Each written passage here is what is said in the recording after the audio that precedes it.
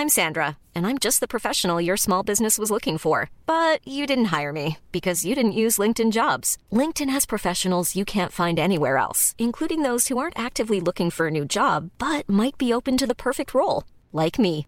In a given month, over 70% of LinkedIn users don't visit other leading job sites. So if you're not looking on LinkedIn, you'll miss out on great candidates like Sandra. Start hiring professionals like a professional. Post your free job on linkedin.com/people today. Welcome back to the Lanterne Rouge Cycling Podcast, supported by Lecole, here with Benji Nyson for the Giro d'Italia Stage 11 recap, the Montalcino wine stage, the gravel stage with 35 Ks of gravel in the last 70. I think that's a higher proportion than Strada Bianca itself. I might have just made up that statistic. Here is the profile, though, in detail. 163 kilometers long. We have the first 46 Ks easy, no strade at all. There's a few climbs, and then the Settore start with 70 Ks to go. And the first one's got actually the longest downhill section of gravel descending, and it's about a 9K long section, and then they do a 3.7K, 8.3% gravel climb. They then have a false flat sort of ridge, and then another climb up to, it's called the Passo del Lume Spento. Benji correctly called these false, they're fake news climbs, these ones. They're like quite steep when they're actually going uphill and then downhill, and the average grade is a lie. Long road descent, another climb, a gravel climb, descent on the road again. So that's pretty good safety-wise, one has to say. And then the final climb starts with about 15 Ks to go. Passo del Lume Spento, again, 9.2 Ks, 4.5%, then a descent into the finish in Montalcino. Benji, how are you feeling after the solo podcast yesterday? Thanks very much for doing that, by the way. No worries. I actually, I enjoyed it, but I'm glad you're back, honestly. It's different and it's a bit more of a struggle, but I was so looking forward to this stage, and I don't think I would be able to recap everything on my own, looking at how the stage went. So I guess I'll dive right into it. I need a bit of help too, because I get that. Why am I still wearing the sunnies in Europe? Well, because my eyes are just bloodshot right now. I don't know how I've managed to fly from Australia to Europe and not miss a single minute of Giro racing, but that is, I'm pretty happy with that. Before Benji lets you know what happened with the breakaway in this stage, I want a big shout out to our show partner, Lecole. They've got the Project Aero McLaren collab going on right now. They've got the Velo Games LRS League, where I think Benji's doing, unfortunately, pretty well right now, better than me. And so the winners of that receive kit. If you're not in the Velo Games League, there's the LRCP20 discount code, LRCP20, all caps, discount code for 20% off. There's Strava challenges. Lecole just hit 500,000 members on Strava. So a lot's happening with Lecole at the moment. So just wanted to let you know all those things. If you want to check out their kit, the link is down below. They support the channel. Benji, this breakaway. So for this breakaway, we expected big stuff. I thought we'd see people like perhaps a Bettiol sent forward just in case before the Cerrado sections happen, before the race really opens up, as a bit of satellite riders on these races, and all that stuff didn't really come into play. I expected much more from the break. Like, we had... it didn't happen. It just didn't happen. We had attacks with Laurens Nassen, Dries de Bond, Batalin, Cavazzi, Guglielmi, Van der Hoorn, Kluge, Van Hoeken, Lindemann, Schmidt, and Covey. And this was one of the first attacks of the day. Like, usually in the last mountain stage and hill stage, we had 60 Ks of trying to get in the breakaway. I was expecting the same on this kind of stage, but the second that these riders got away, Ineos put themselves at the front of the group, and they were like, it's done, people. They could still try to attack, but they did that at the right moment, making sure the gap from the peloton to the breakaway is significant so that it's harder for people to bridge. And this breakaway group has some interesting candidates. I think that Laurens Nassen was top 3 in the Elfsteden Ronde, I think it's called. Some couple races we had in Bruges a few years ago. I actually wrote the sportivo of that race a few years ago, and I inherently died doing so. Dries de Bond, he Belgian champion, of course, also decent at cobbles, has not really gotten a strong victory outside of the Belgian championships. He's gotten some lower Belgian classics, Battalion, where you know him, has a bit of a punch. but hasn't been there for years now, I think. Van Hoeke, the climber, Gavazzi, we saw him the other day when Lafay won, Guglielmi, Van der Hoorn, we know who Taco is by now, Roger Kluge, the lead out, Schmidt and Covey. I think Covey's the one that I was really interested in because I thought Gerardsbergen last year, he had a great result. That is the final cobble stage of Bing Bang Tour, so that would really fit here. I honestly didn't know much about this guy named Mauro Schmidt from Quebec Assholes, and I'll get into the rest of this breakaway later. But from that point onwards, notable absentees, Benji. Notable absentees. Brambilla. Yeah. Remember him at Strade? What year was it when he was on Quick Step? He was so strong. He went up on the final climb to Siena and then got caught by, I think he was doing a reverse attacking so Stibar could sit on Cancellara. And he's been really strong, and this suits him even more with more climbing. Sagan, I thought, might get there. Bettiol perfectly suits him.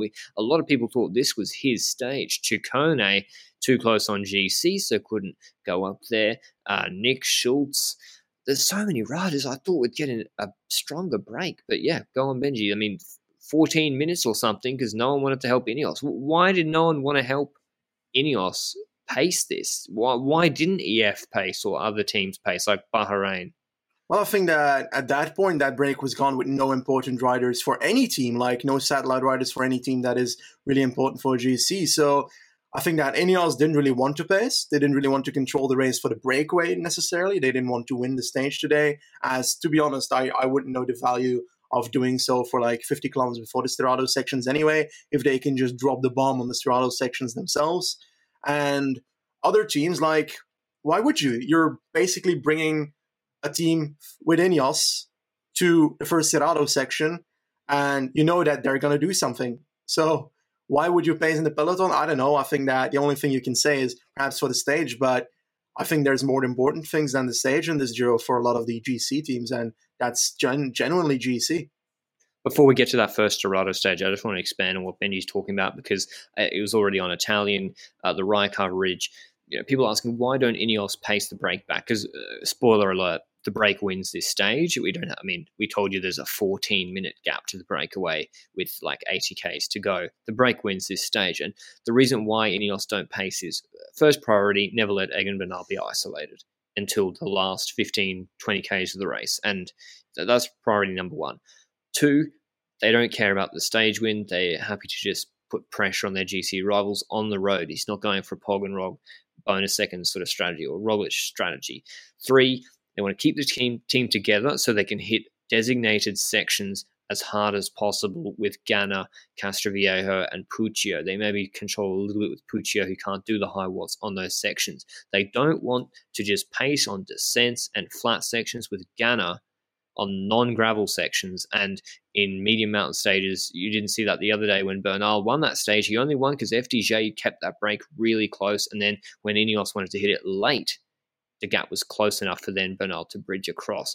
Ineos had no interest in pacing all day, burning Ganna and Moscon. So then when it actually comes to crunch time, they're not there to pace. So that's why Ineos keep their troops in reserve, and that's why we're seeing a lot of breakaways winning, in my view, because other teams are not strong enough or willing enough to actually take them on early. But Benji, that first sector and Ineos hitting it hard, let the people know what happened.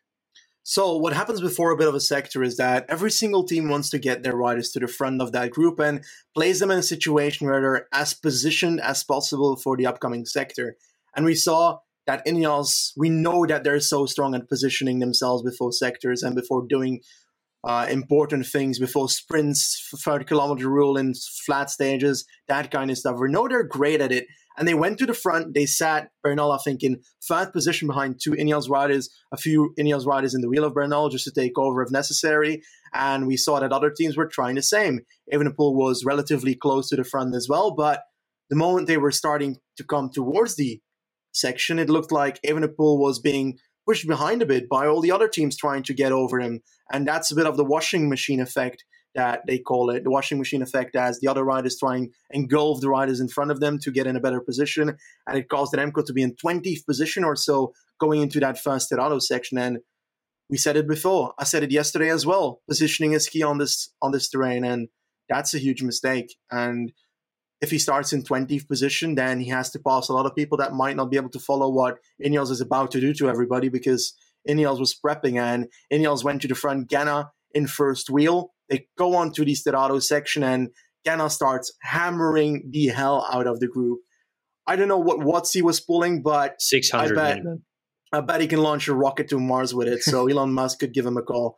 But to be fairly honest, like, Ganna was so powerful on this first section to the point where in a certain corner, he almost crashed himself because he went so fast over it. And that's maybe an indicator that he was very much taking risks to do this. And it certainly paid off, because after a good, I think we were about 30% into the Sterrato section, and we saw gaps opening up in the back.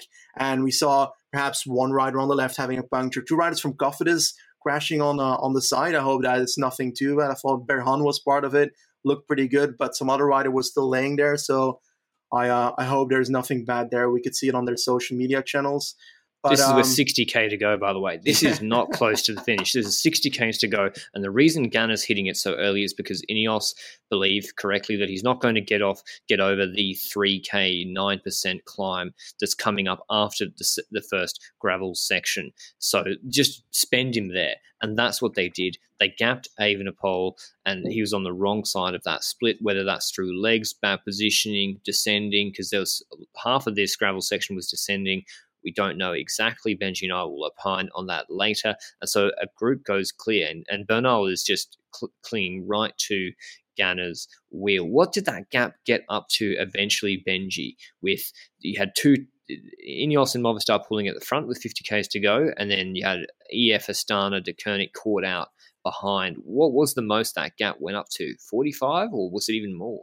Yeah, I think it was around 40, 45 at that point. It might have been a tiny bit more, but on the Sterrato section, it was mainly the moment that Remco was caught behind that second group, well, at the back of the second group, that caused the trouble for the Koenig, because they were all around Remco at the moment. So they had teammates for him, but they weren't at the front of the group, so they couldn't set the pacing. And it's not easy to pass everybody on the gravel section to get to the front of that second group to start that pacing. And yeah, Ganna could pull even more until the rider from Remco's team, I don't know which one it was, I think Honoré was at the front of the group at a certain point, pacing pretty hard to try and save that. Daniel Martinez of Ineos was also in the group of Remco, so that's a bit of a mixed thing for Ineos, but I don't think they care about him. I don't think they care about him in this situation. I think they said, Bernal's taking time on Remco, let's hammer it, and they kept on going. And I think by the end of the Sterrato section that Remco had somewhat of help in that second group, and that caused the gap to lower a bit. And I think it went to a good 30 seconds going off the first Sterrato section, which means that on the asphalt section, the normal road section just after it, that they honestly had, I'm not sure if you can call it an advantage, but they had an advantage over earlier on the gravel section, because it's going to go better on the normal road if you got dropped on a gravel section than on the gravel section beforehand. But they had to pace against Ganna as a whole team of the Koenig. And if that is happening, you're going to spend a lot of riders. And by the end of that road section, I think that Remco had one rider left, Almeida. And if you've got one rider left, then it ain't looking good for you. And he was having to pull it himself. Evenepoel was having to do work himself. They do get back. 48k's to go, that third group, because they've got the break, Ineos group and the De Koenig Astana EF group. They do get back before the Passo del Lume Spento, maybe the first of the longer climbs of the day. And it seemed like that climb didn't get done at the hottest pace, Benji. And there's a few reasons why I think the climb, I haven't got the Strava data yet, a few reasons why I don't think that climb done by the hottest pace. Martinez was pulling. He's a man who was already having issues, so he would have been tired. Well, he was sitting on with Remco, but still, he was not in great position earlier. Didn't have a good day. Luis Leon Sanchez was pulling for so long, I mean, in that group as well. And most of all, the biggest example is with about 38k's to go, George Bennett attacked with Tobias Foss on his wheel. I actually quite liked this move, actually. I think it was quite a good move. Mm-hmm. But the point is, if the teams were smashing it, I don't think you'd be seeing a George Bennett, Tobias Foss attack. And Vermeer, I mean, no one was really dropping apart from Vermeer, but Benji, I've just said that. I've just said, the pace wasn't so hot. But where was Evenepoel still after they got back to that group? Yeah, they got back to the group and he was at the back of that group just trying to hold on. And at certain points, he was on a bit of a gap. But it looked to me like on the first section, he was having more trouble with the positioning earlier on. And he just spent a lot of energy trying to get back because you got to keep in mind the first section was the most technical one, according to riders like Bettiol saying so beforehand. The second one was not as technical, but had the uphill section. So I think that Ineos was clever pulling hard on the first one and not on the second one because you know that Remco, well, I expected him to have more trouble with positioning and with bike handling on the first sector compared to the climbing aspect of the second sector. And that was a really clever move. They brought him in trouble. He had to spend energy to come back. And by the time he was on that second, whatever the climb's called again, I forgot. But on that second, Lumis Bento, on that climb, he was towards the end of the group. And I think that at that moment, I was already very worried. I think that you started saying, first of all, I think in private to me in chat, well, his positioning is pretty off. And then you started saying, well, his legs don't look great either. And once you've got those two things set up, then it's not looking too good for the rest of the stage, does it? I know, and that's what happened. You see Ineos, I was somewhat surprised they didn't attack with Narvaez. I mean, Evenepoel's positioning was really bad, and he could have moved up. They got to road sections where they weren't fanned all out blocking the road. There was opportunities to move up. Almeida was up there fourth, fifth wheel. He had moved up at a certain point. So Evenepoel's just lingering at the back, Simon Yates style, but you're less concerned when Yates does it because that's just what he does, and he seems to be fine riding in that fashion. Whereas I don't think that's where Evenepoel or Quickstep wanted him to be. So Ineos basically let the other teams do a bit of the work. They don't try and bridge across to Foss and Bennett, who probably would have worked with them. I thought that could have been an option. Moscon bridging Bernal across. And it's basically all together. None of the GC contenders are getting dropped. And then finally, we've got the last or second to last gravel section, and we see Moscon coming to the front. And we know it's time. And Narvaez first. Narvaez was pacing the road descent beforehand. A little bit curious, maybe not entirely necessary. Evenepoel had moved up to fifth wheel at this point. So we've got, I think, if I count correctly, under 20 Ks to go, about 22 Ks to go, second to last gravel sector, a longer climb. Evenepoel's moved up to fifth wheel on this road descent. They hit the base of that gravel, and Evenepoel, we immediately see on the overhead shot, he's being spat under the pressure of Narvaez and Moscon. He's gone from fifth wheel to the back of the group, and it was almost game over for him at that point, particularly with Moscon pulling and Bernal looking so good. All the other GC contenders were right there, and that's with 20 Ks to go. 5 kilometers later, Almeida goes back to help Evenepoel for this last descent with about 15 kilometers to go. We'll talk about what should have happened there, but I'm just saying that's a long time. And Evenepoel's been dropped on that climb as Bernal and Moscon have accelerated. He's eventually lost the gap. There's a short descent sections where he just loses touch, and he's in the hoods going really slowly into a little short descent in the gravel, loses touch. That is it. And the group just is working really well ahead. And did you expect anything different, Benji? What did you see? Was it mostly Bernal, or who EF were contributing as well, even Movistar at times? Yep. It was quite intense that EF had so many riders still involved at that point, because Garfi on the previous climb was actually looking a bit meh when it comes to bike handling on the climb itself. He was off-road for a few times, but eventually he had no issue in the end, because he had I think 2 to 3 teammates still. Absolutely crazy how they were pacing there. And if you've got so many teammates pacing against that Remco Evenepoel behind with one teammate, then you're going to gain time. But to be honest, on the descent section, I feel like the gap went down a bit. I think it went down to 50 seconds, 45 seconds from the 1 minute 20 that Remco Evenepoel got behind on the previous climb. And I think that was due to the fact that Almeida finally got back to the to the group that road descent was in. Yeah, correct. And doing that descent, they crawled back a bit, but you know that the last Cerrado section's upcoming just after that descent. You know it's coming, and you know you're going to have trouble if you get on it, because it's also going uphill just after the Cerrado section. You've got no time to just quite simply Yeah, rest. You've got no time to rest after this auto section. It's all up and down. Exactly. And he's been trying to bridge back to moves all day. We should respect a break a little bit, Benji. Correct. Dries de Bont, Mauro Schmidt, and Covey have gone clear. UAE, Alpecin, and Quebecer Assos. They've dropped Kluger, who'd been working Mohoric style for Maida. Well, Kluger's working in that fashion for Van Hokke, attacking, looking really strong, but neither of them were able to get into that group of three. They go clear, and eventually they drop de Bont, Schmidt, and Covey. They go over the top of the Lume Spento, and with about 3-4 Ks to go, and you've got this descent, quite technical actually, into the finish, Sienna style. With it's very hard to pass, and then there's a lot that they have a left-hand corner, and they're like 250 meters plus of a sprint, which is a long sprint with no lead out when you've had a tiring day in the break. Those two, Schmidt and Covey, they attacked each other a few times, then pretty much just accepted it was going to a sprint. They go side by side.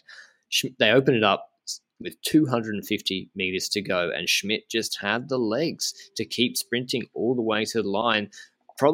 I'd say definitely the underdog to Covey, who's like supposed to be improving. It's a good stage from him as well today, but yeah, I think Covey would have been the favorite for that sprint.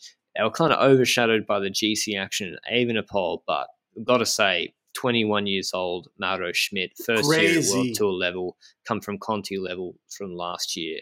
Unbelievable, Benji. Do you know any other tidbits about him, or has he just come out of nowhere?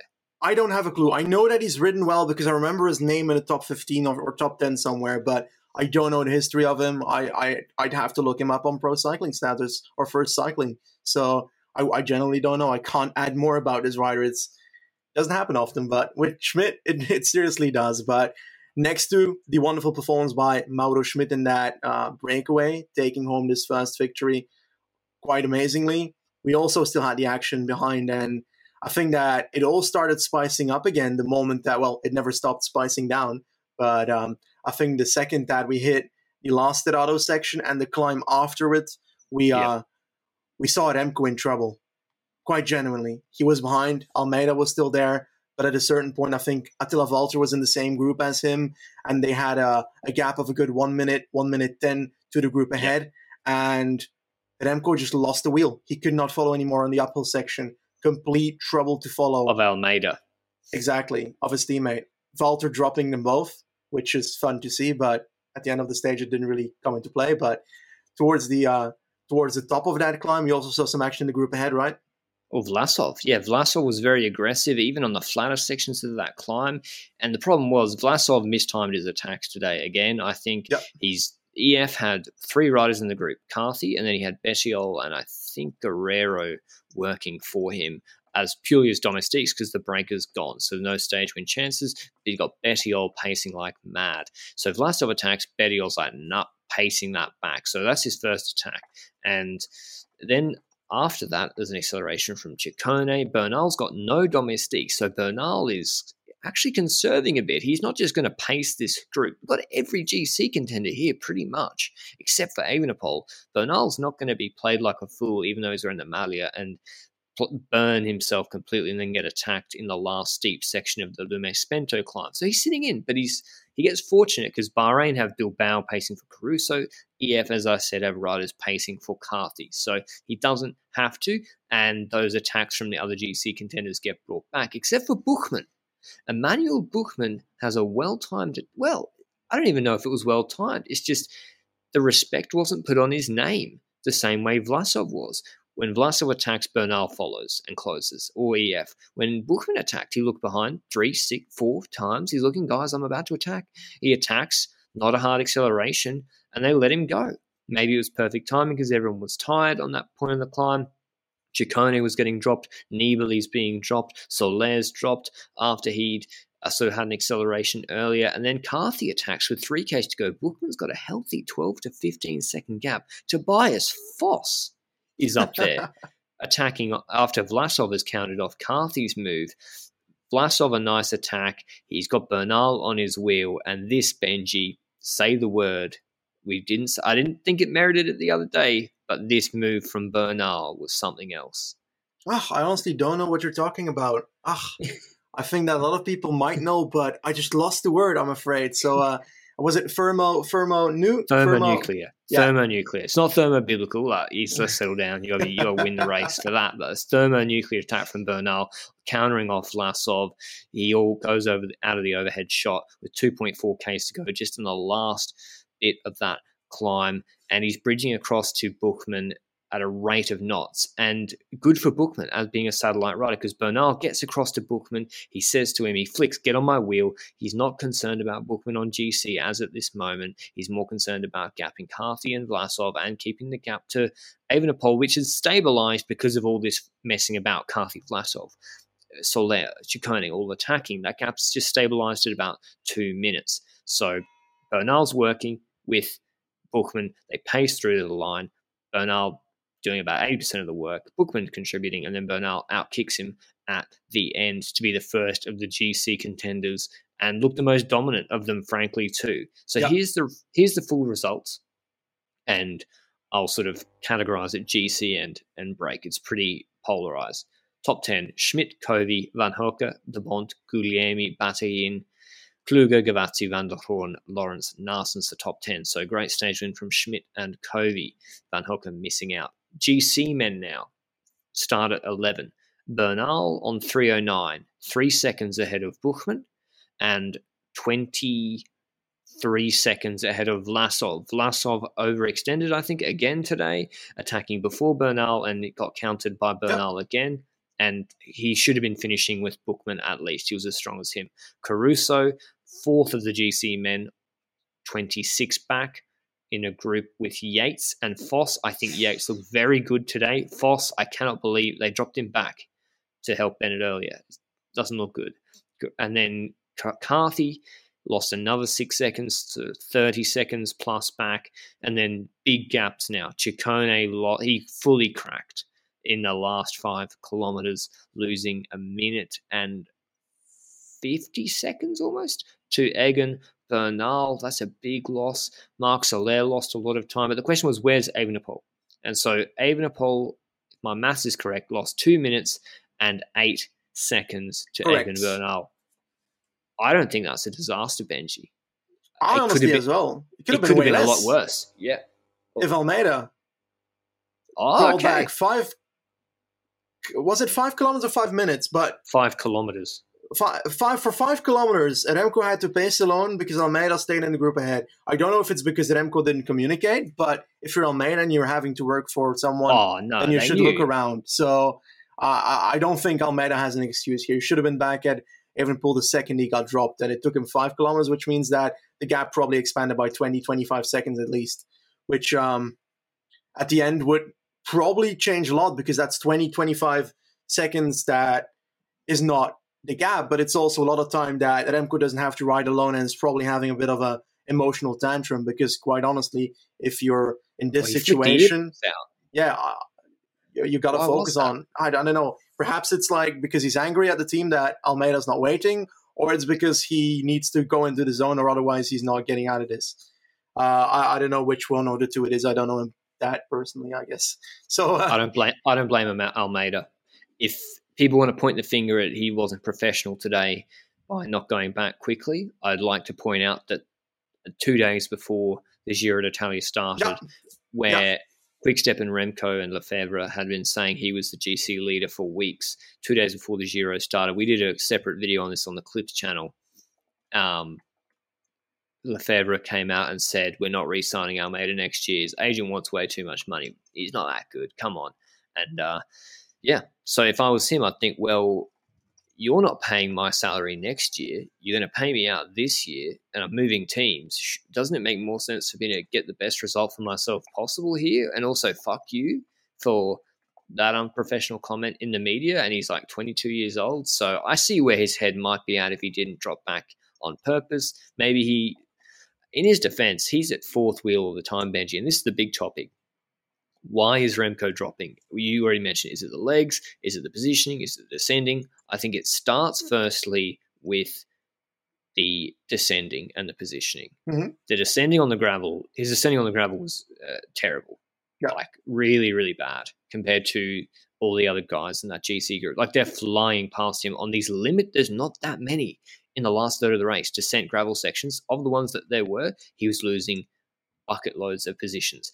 Then, because he's having to bridge and make back up those gaps himself earlier in the stage while the other GC contenders are sitting pretty, he's tired. So then when there is an opportunity, when it fans out to move up, he doesn't take advantage of it. Now, maybe he just chose not to, but there were opportunities for him to move up as well earlier in the stage. And so he's not holding and fighting for wheels well enough going into the gravel sections, and then he's tired, and then that's taking the toll on his legs. And he's probably first ever time he's done a race after a rest day, longest stage race he's ever done at this point. He's coming back from the injury. He's probably not at the level he was before he crashed. It'd be almost impossible if he was. So all the positioning and technical issues and descending issues then put more pressure on him physiologically, and then that's why you see the result at the end. But he still recovered well. I mean, if Almeida drops back, this gap could have been 120. So, and if he doesn't throw the tantrum, and if his handling was a bit better, so not a disaster. But yeah, how do you see it, Benji? Legs, descending, what do you think? I think it's a combination of all of them. I think that, first of all, descending and legs are a consequence of each other. I think that, first of all, the descending and the technique is what caused the trouble on the first section. Positioning, most likely, but technique leads to that, because once you're in a bad position and you can't move up, that's because you don't have the technique to move up. And I think by the time that he was dropped in that second group, he had to spend energy. You have to spend energy coming back every time, and then you don't have the legs anymore to try and keep up with people that didn't have to do that. They just had to follow, well, not that it is easy to do, but Ganna's wheel. I think that Bernal had to spend a lot of energy to stay on Ganna's wheel in that. But later in the race, it actually wasn't that explosive a stage, Benji. Yep. Big break with a lot of names we expected to be there that weren't there. Big break, 14 minutes, taking it easy, the peloton for the first half of the stage. Yes, Ganna put the hammer down, but you look at this 10 kilometres to go, huge GC group with everyone there apart from Martin and Hindley and Remco. So there's Caruso, Bilbao, there's teams with multiple riders and domestiques there. Tobias Foss and Bennett were there. So that's why it can't just be his handling too. It must have affected his legs as well. And, excuse me. So I think, yes, a combination of all those. How he'll go tomorrow, I'm not sure. Big win for Bernal today in terms of GC. Here are the revised standings. Egan Bernal first, 45 seconds ahead of Vlasov. Caruso now moves into third on 112. Carthy fourth on 117. Yates 122. Bookman moves up 9 spots to 150. Evenepoel drops 5 to 222. Ciccone drops 4 to 224. Foss moves up 9 spots to 249. Martinez loses time today, but still moves up to 3:15 back because Volta and Dan Martin and Formulo lost a lot of time. Hopefully Dan Martin and Formulo see the light. Ciccone won't see it yet, but hopefully those two go for stages now. Any other thoughts before we get into tomorrow's stage preview, Benji? I think that, first of all, we had Caicedo, who had a pretty harsh crash in the stage itself. He's out. That's a loss for Garfi. And he didn't look too amazing in the back of the ambulance, but let's hope it's not that bad of an injury. I think that's one thing I wanted to look into. I think going back onto all of what happened so far and everybody that lost time, I think that the stage did more damage than I expected. I thought it would do damage, but I did not realize that this would happen. I was still having like one bit of doubt that the stage could disappoint then, and yet it certainly didn't. And we didn't even need the rain for it. There was some rain on the first Cerrado section, but it was barely noticeable. So I don't think that played a big role. I think that Bernal did exactly what we expected from Ineos in general to do on this stage. Hammer it on the Cerrado sections, and whoever could follow. And Remco was not one of them. And that's because of, first of all, the positioning mistake we mentioned earlier, the legs not being up to standards most likely as well. Yep, Bernal's just way stronger too. Yep, exactly. Bernal's the strongest GC rider right now. And it's pretty clear. I mean, I don't know if Yates is conserving. And let's talk about options for tomorrow's stage from Siena to Bagno di Romagna. This could be a tricky stage, depending on how the GC riders want to do it. It's 212 kilometers long, so quite long. They have a 5K 5% climb at the start for the break to form, then 7.5K 6.3%. The intermediate sprint is before that climb. Sagan should try and get the break tomorrow, one would think.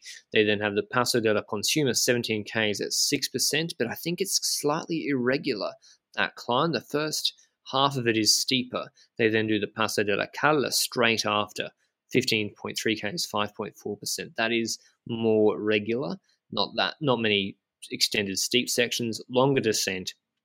Then the Paso del Carnaio, 10Ks at 5% steep sections. We have a 12% kilometer according to this graphic I'm seeing. This is a fake news climb in my view.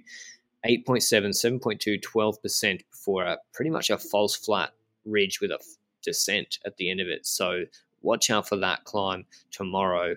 It reminds me this stage, Benji, of that stage 9 one. What's the one where the climb where they attacked in the Tour de France last year? Whatever. The one where Hirschi almost won. There's a descent and then a flat 4K run into the finish tomorrow in Bagno di Romagna. Are we finally going to see the GC riders care about the stage win tomorrow, Benji, or is it break again? I think it's break. Oh my God.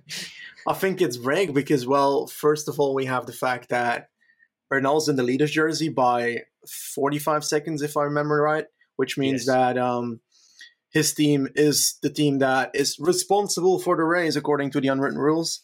Ineos will not be pacing after breakaway. It would be stupid to do so unless people put someone in the breakaway. And I think that these two great climbs could be nice climbs to do a move on. But it's still so long to go. And after today's stage, who will be willing to put the race upside down in stage 12 of a Grand Tour?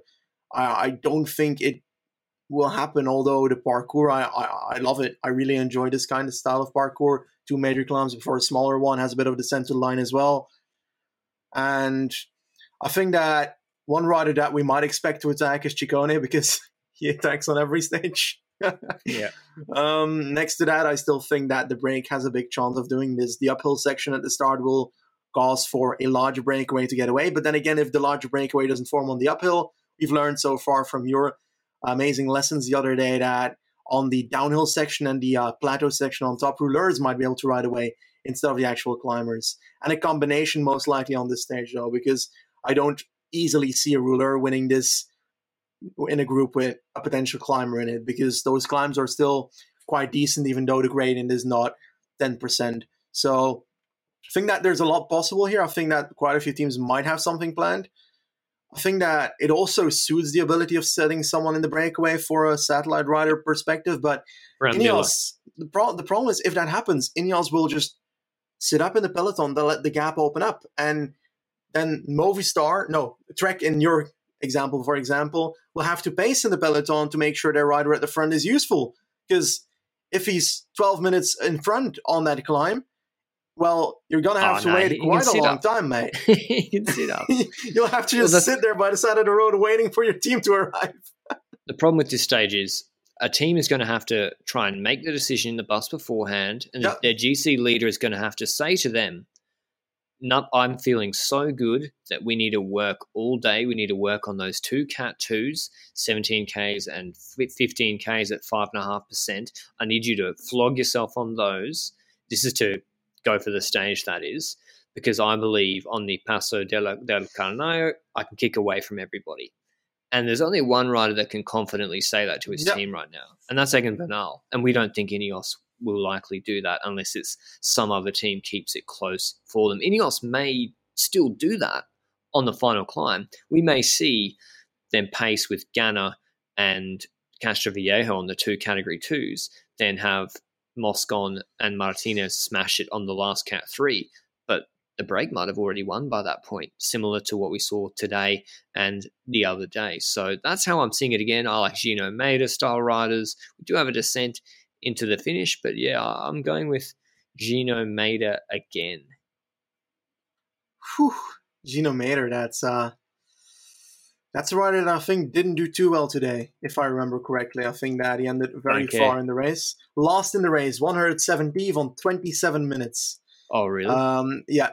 So after Groenewegen and Consonni. Can I change it? Yeah, you can. you may change it, but I will still keep him as like a side pick for you. But in the meanwhile, for my pick, I think that we'll see quite a few people that are necessarily quite a lot of time behind, though, on today's stage in tomorrow's breakaway. When it comes to a breakaway, when I should have thought about this more, but we know that Lotto Soudal will need to put people in the breakaway. Will Thomas de Gent do something on this kind of stage? He might. I'd love it. The problem is that I haven't really seen it from him so far, and that's why I'm in a bit of doubt for this kind of stage. Like, Cepeda has to do something at some point in this race, right? He won't, mate. He won't on this one, but I want it. If I have to select someone for this stage from the breakaway, this is way too difficult. Do you have your pick already? Because I'm still thinking. I was going to say Romain Bardet, but he's kept himself conveniently at 3:29. Dan Martin and Formolo, they're at 7 minutes. That's not that far away that the gap can just be let go out. Mm-hmm. You know, that teams with riders at 2 minutes don't want them to take 4 minutes back. So they're in an annoying sort of territory. I think I'm going to still stay with. I'm just going to. We weren't prepped for this one. Lefay or Maida, I'm going with. Okay. I'm going to go with Bauke Mollema. Oh, yeah, that's a good one. Bauke Mollema or Gianluca Brambilla. Okay, that's our preview of tomorrow's stage. Hope you enjoyed our recap of today's stage and I don't think it disappointed, but it could have been a bit crazier too. It delivered. It delivered. Okay. With a rider, we said a rider will have serious difficulties. Bernard will be off chops. So it delivered. I'm just saying it didn't go completely bonkers like the Vinokurov Cadel Evans one. The weather didn't sort of allow that to. That's all from us today. It feels weird to look out into the sunlight to say that, but anyway, times are changing. We'll see you with the recap tomorrow. Ciao.